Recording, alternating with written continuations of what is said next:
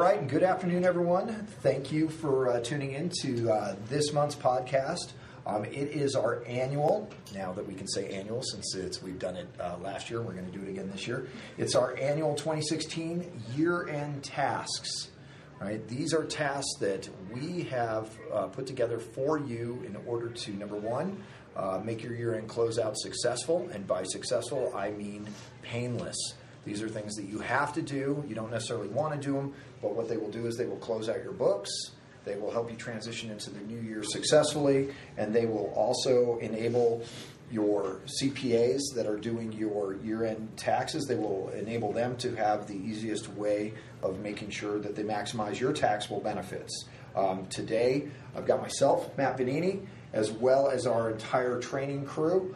So they are all here. Why don't I introduce each one? We've got, first up, Michelle O'Neill. And Michelle, how long have you been with RSI? I've been with RSI almost 3 years. Almost 3 years. All right. And next up, John Holmes. John. And John is our rookie of the group.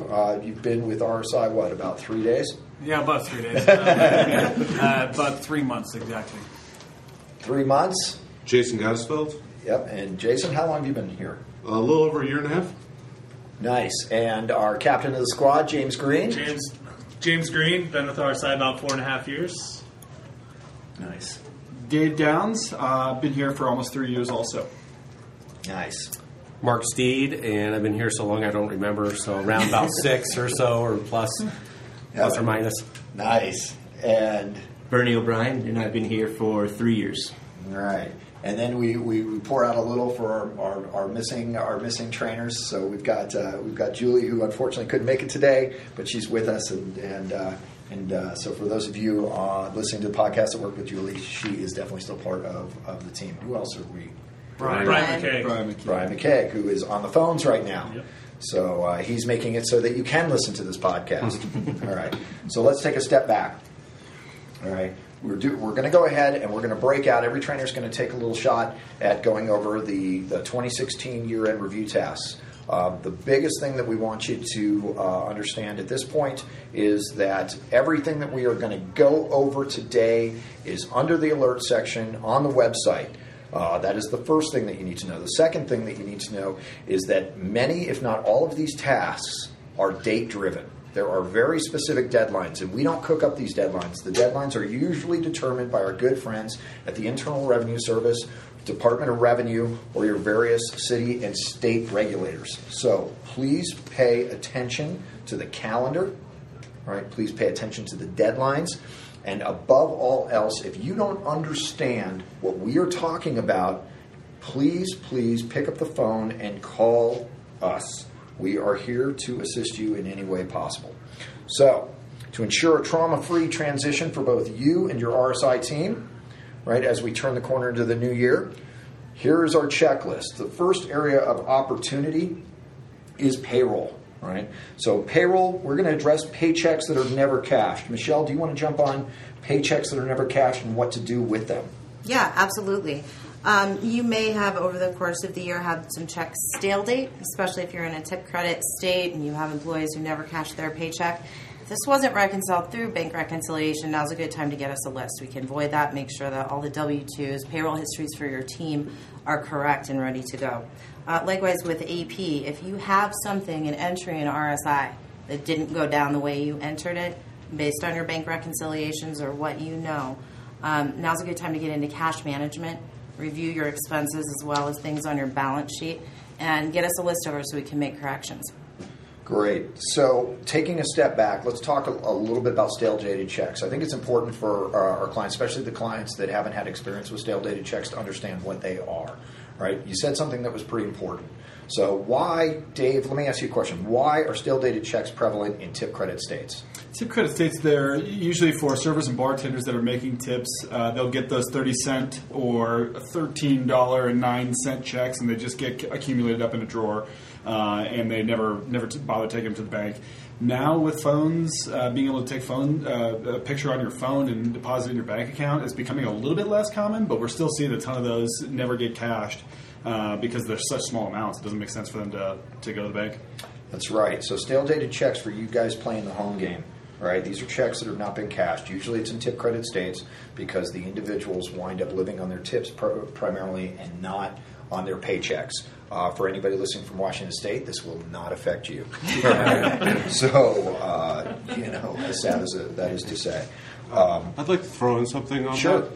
It's great, actually, to start out the new year, especially if you haven't been doing this already, is to keep an eye on that and manage that through the cash management function on the home page under Bank Recs and Cash Management. This will help you see when those checks are coming up. When they pass the date of stale date, you can take care of all of that instead of being slammed with this at the end of the year. Perfect. Jason, thanks for that. I appreciate it. So along with still dated checks, John, do you want to go ahead and take on check replacements? Yeah, check replacements are actually checks that were never cashed for whatever reason, but they were instead replaced by paying that person with cash.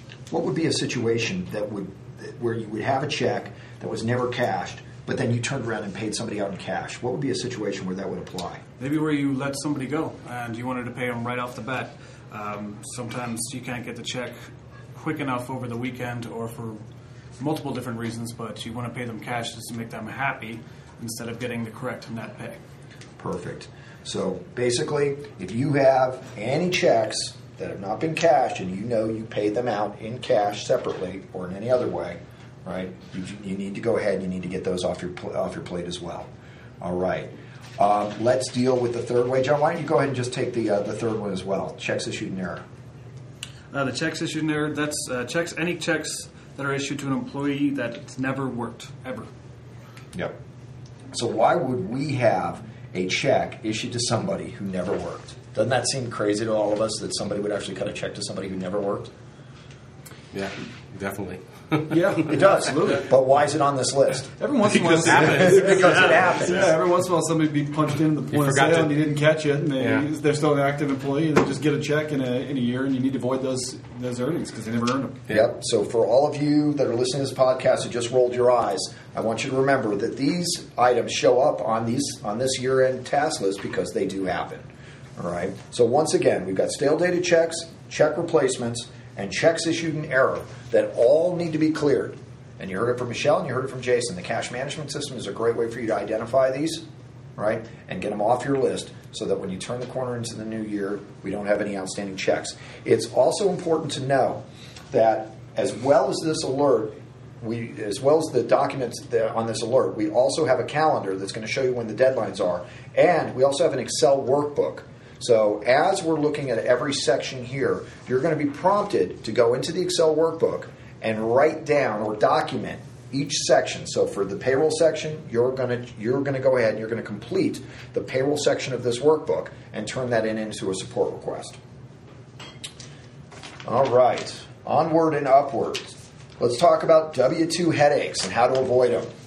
All right. So, Jason, why don't you take on the first section of W-2 headaches and how to avoid them? All right, addresses and social security numbers. You want to make sure that all your staff's addresses, social security numbers, email addresses have all been verified. A great way to do this is make sure they're actually able and have gotten onto and are familiar with the RSI shift side of the website. If they don't know that and they're just confused about it, that's going to cause a lot more headaches for you in the future. Get on it as early as possible. Hand them out the packets that we send to you about intro to shifts in English and in Spanish. Let them know how they can get on it so we can start seeing errors before they happen. Obviously, somebody moves, you're going to need to get that information, new email addresses, stuff like that. Through the RSI shifts part of it, if they're currently looking at it or they've checked their pay stubs through it and they're familiar with the site, this shouldn't be as daunting as a task as it actually seems to you right now. Yep. A good way to do it if you're, I think if you're still handing out paychecks and you haven't adopted to payday cards or direct deposit, is to make certain that as you're handing out the paychecks that you're verifying the addresses of the individuals. And if not, then you should definitely run around. I always did it with the check register, and I would just check people off and put that on there. So once again, the reason you want your addresses and your social security numbers correct is because at the end of the day, you want to make sure if you have to mail anything out, you're mailing it to the right place. The social security numbers, the reason that you want those correct is for the obvious reason you want the W-2 to be correct. But even moreover, all right, is you do not want to have to issue a W-2C, which is a correction to the W-2. Why? Because it will charge you, it being RSI, will charge you $50 per W-2, right? So we're giving you every opportunity to avoid $50 per occurrence for a W-2C charge. All right. Let's go ahead and let's tackle the ACA W-2 reporting requirements, James. Yeah, absolutely. So for employers this year with 50 or more full-time equivalents that are, part of shared ownership, the healthcare needs to be reported for those employees on those W-2s. So we need to know the total cost of the employee's coverage, by the deadline that's stated, to get those on the W-2 this year. Yep, and so I want to add a little bit to that. For those of you who are subject, as in what we call the ALE, the large employer, and whether your broker is asking you for this information or whether you're using a third-party service like Navigate, where we send the data to them and they will populate the data, it is. I want everybody to understand that's listening to the podcast. We do not do the 1094 and 1095 reporting. That is up to your broker. It's up to your third party. We do, however, supply the data.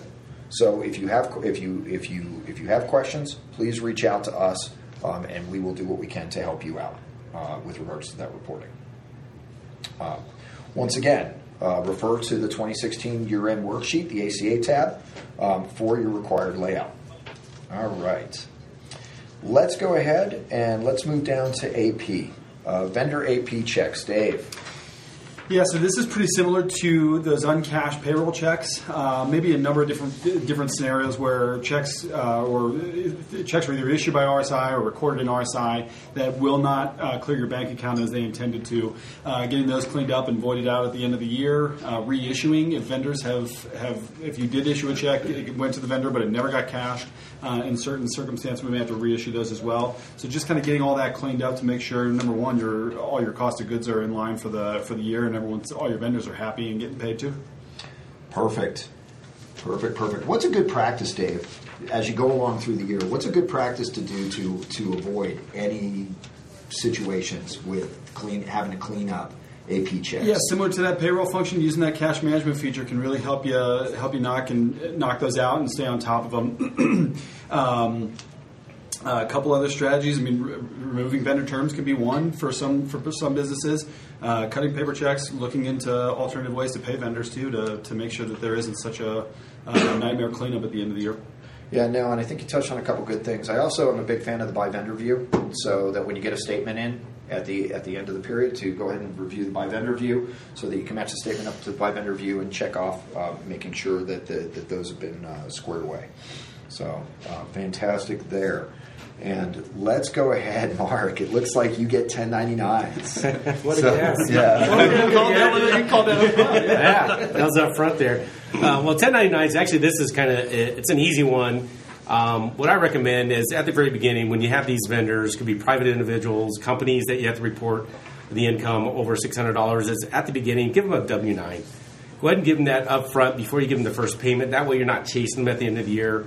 I was just talking to a client today. They're coming on service with us January 1st, and he's having to find bands and all these other entertainers he had throughout the year in December, and it's almost impossible because they're all on gigs and doing stuff. But just give it to them up front. Your responsibility is reporting anything over $600. Go ahead and check that box. If you check the box, make sure you have the information. That's always the easiest. If not, we'll give you a warning towards the end of the year that you haven't filled this out to make sure that you need these 1099s prepared for you. If you do, just do a support request. Let us know. There's a slight fee for that, but it's a little bit easier for us to prepare that.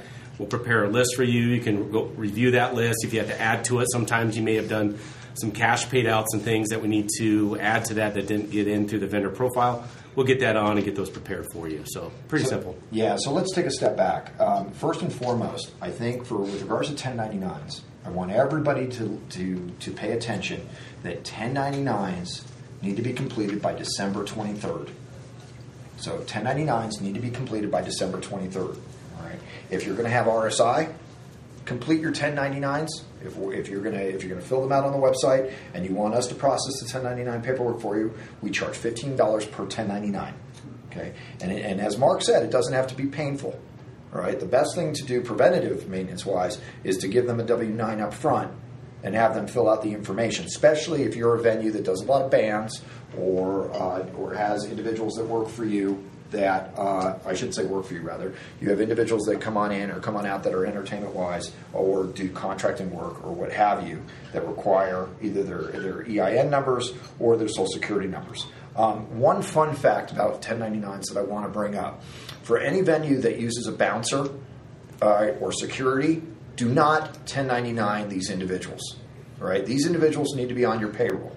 And this comes up every year. I see individuals that are bouncers or security or some form of enforcement, and you want to 1099 them. The reason that you don't want to 1099 them is because if they actually have to do their job and they get into a scrape with somebody, right, your insurance, right, will not cover them if they are not an employee of you. So what happens is this starts the lawsuit roll-up. So please, please, please, for the sake of paperwork, take those individuals and put them on payroll. All right. Anybody else have anything on 1099s you want to add? The W-9 is in the file cabinet on the support tab. I always like to point that out too, just because some people kind of forget about that part of the website. Great. All right. So once again, the W-9 is in the file cabinet on the support tab. All right. So now we're going to move on to bank reconciliation and my favorite account, 7860, also known by us as the Land of Misfit Toys. All right. Bernie, why don't you describe to us what 7860 is? Okay. Well, first of all, you don't want to ever have anything go to 7860. No, you don't. But if you do, at the end of every period, all your unanswered bank reconciliation questions will be posted to 7860. Okay. It'll be your responsibility to go back in and answer those. And as you know, and you read on your bank reconciliations, there will be a fee for that. So number one takeaway is no 7860. Bank reconciliation is such an important piece to miss anything, to take care of anything that has been missed. But the best practice throughout each period, throughout the year, is to verify that you are entering everything into RSI to ensure that you have accurate weekly financial statements. By doing that and not having bank reconciliation questions at the end of every period, we don't even have to have the 7860 conversation. You know, you raise a good point, and I think it's important for everybody listening to know that things don't automatically go to 7860. All right? You actually have several stop signs that you have to drive through before you drive yourself over the cliff, all right, on 7860. And, you know, 7860 represents every transaction that has a correction or an error from what you did or didn't do in the website. So, for example, James, what is one of the most common items that you see show up on 7860? I think a lot of times what you're seeing hit 7860 is going to be, you know, a lot of debits and EFTs that we don't have set up on auto-generated invoices that aren't getting put into the system.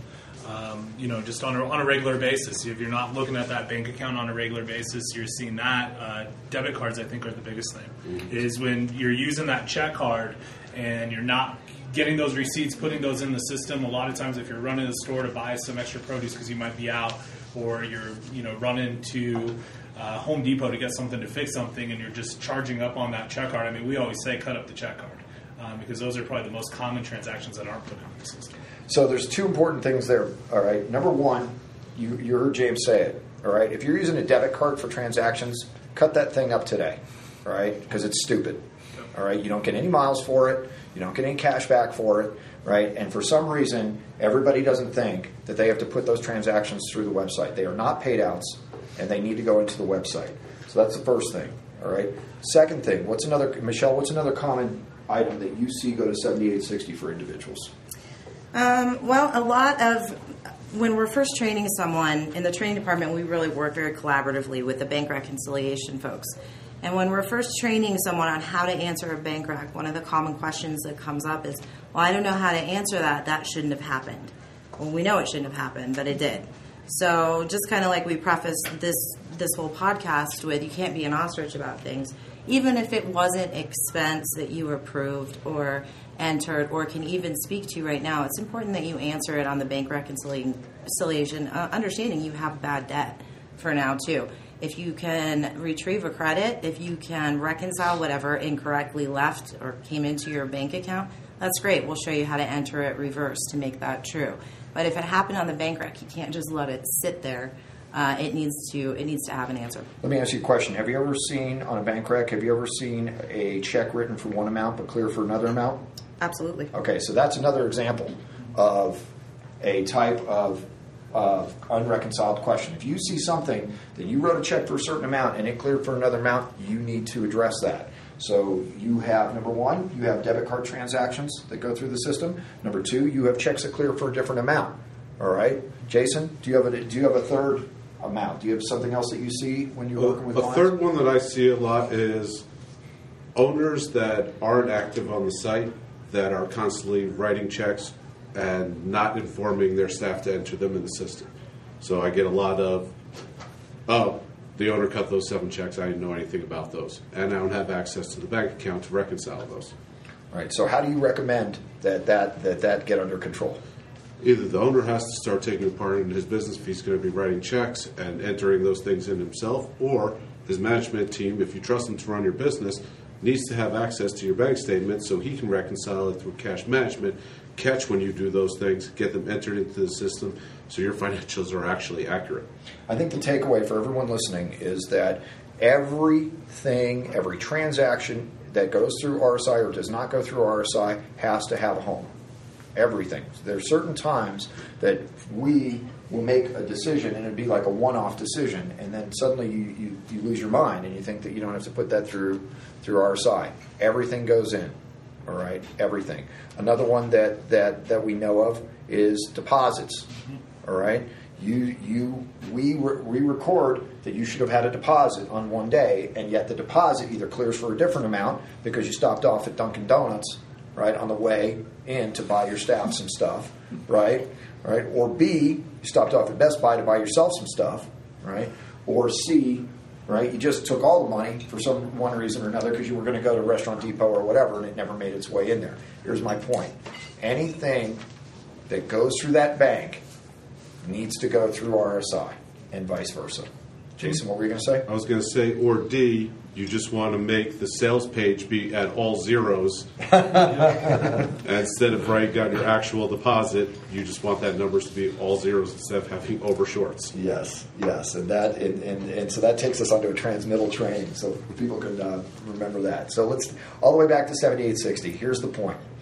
All right, you don't want anything in 7860. If you have something in 7860, you need to reach out to your operations specialist or your bank rec specialist, and you need to clear it. And the reason you need to clear it is because when you go to do your taxes at the end of the year, you're going to be forced to clear it. All right, because all of the unreconciled transactions have an impact on the accuracy of your financial statements.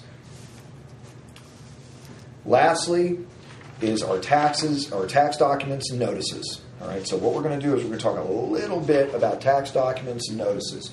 And I think the biggest thing to remember is that you've got to send in to RSI all your payroll and or your sales tax updates to your RSI tax specialist. All right, just attach them to a support request and send them in. All right, now we go ahead every year, we research on a quarterly basis. We research all of the minimum wage updates, the tax updates, any type of payroll updates. But if you get these documents, or not if, when you get these documents, it always helps that when you get them to send them in to us. All right. And then lastly is a Form 8027. All right. This is the IRS form that represents the employer's annual information, return of tip income, and allocated tips. So beginning January 30th, 2017. Your UPS package is going to include a Form 8027, all right? You absolutely need to fill out this form and get it to the IRS by February 28th, 2017. That date has changed for this year, all right? So when you get the 8027, a lot of people, to Michelle's point, they pull an ostrich. They just stick their head down, and they just think that it's complete, all right? You absolutely need to complete lines 1 and 2 on your own. And we've, as part of the alert, we put an example of the 8027 with exactly what you need to do in the alert. So, with that being said, that is a summary of the year-end tasks. And once again, not only the year-end task, the alert is on the website, but the calendar of your due dates is on the website, and the Excel workbook is on the website as well, so that you have one convenient place to go through and put everything down and submit it in a support request. If you have any questions, as always, you reach out to the RSI operations specialist, as well as your tax specialist, or anybody else at RSI. So, with our last remaining minutes, I thought I'd pose a question to all you guys about anything that stood out from this year that you want to communicate to our clients for next year, as far as things that somebody did and you were like, oh my gosh, I need to tell everybody about this. Does anybody have anything on their mind that they want to go ahead and bring up to clients for last year? Yeah, in light of kind of some of my some things that have happened in my life personally this year, one thing I've found myself reminding a lot of my clients here in just the last few weeks and throughout various parts of the year is to really be able to celebrate some of the successes with your team and be able to enjoy those little milestones a little bit. I think that's something that, as an operator, I don't believe I was good at, and I feel like it's an important piece of the puzzle that we don't often really get into a whole lot. But I thought it was something that I've just kind of find myself saying a lot in the last few months. What do you guys see? Well, first and foremost, Dave, I think that's great, and knowing you as a person, I don't think it wasn't that you were good at it. I just think that maybe you didn't focus on it as hard as you did on That's other pretty things. true. So, I mean, and that's what it comes down to for a lot of people. A lot of times we beat ourselves up and we play the good-bad game. It's not necessarily good or bad. It just is, this is where our focus is, and sometimes we get so diffused with our focus that we don't. We don't remember the things that are important. So I would challenge everybody for 2017 to stay in the big three. Make decisions that are good for your guest, good for your team, and that enable you to make profit. What are some of the things that you guys see coming up for next year that we're starting to see from our clients? Questions that are coming in, things that are coming up. What about surcharging? And are you guys having experiences with tipping versus non-tipping? Yeah. Yeah, I was going to say, absolutely, go for it. I was saying the Seattle area, definitely in the Washington State area, the clients. I had one client. They said they're going to be doing a 5% surcharge. The Talk in the Town, their editors are doing 20% now. So it's just kind of trying to figure that out, and they're all scared to do it. They have to do it, obviously, for money reasons. The labor's so expensive, but they're scared. They're going to scare off the regular customer by doing that. Yeah, and I agree with you. I think everybody's apprehensive because nobody. The benefit about being the second person across the desert is you see where the first person ran out of water. Right. So I think that there's a couple things for our clients. We are seeing this on a I don't want to use the word epidemic basis, but we are seeing it now, especially in the non-chip credit states. So your Californias, your Oregons, your Washingtons, your states where you're going to pay full boat minimum wage. So for the tipping, just as a reminder, we did a complete podcast on surcharging. All right, but I think it's also important to notice, and Mark brought this up. All right, there are definite schools of thought. Right, a 5% surcharge that's distributed to the back of the house while you leave tipping in play for the front of the house. A 15 to 20% surcharge for the entire staff, and you remove tipping altogether.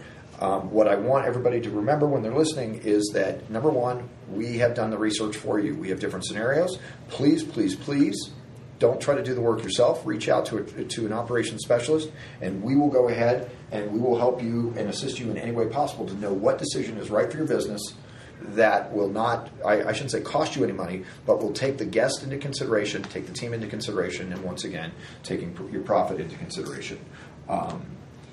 That is one of the biggest things that I see turning the corner, is that the payroll, the PTOs of the world, the sick time regulations of the world, it was a very compliance-driven year in 2016, and it shows no signs of slowing down for 2017.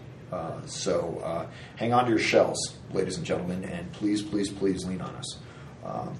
If there's no other questions from anybody, I want to thank you guys. I want to wish our team a happy holidays and Merry Christmas and a great New Year. And to all of our clients, we are eternally grateful for the trust that you put in us. We don't take that trust lightly, and we wish you all the success for 2017. Thank you, and have a great day.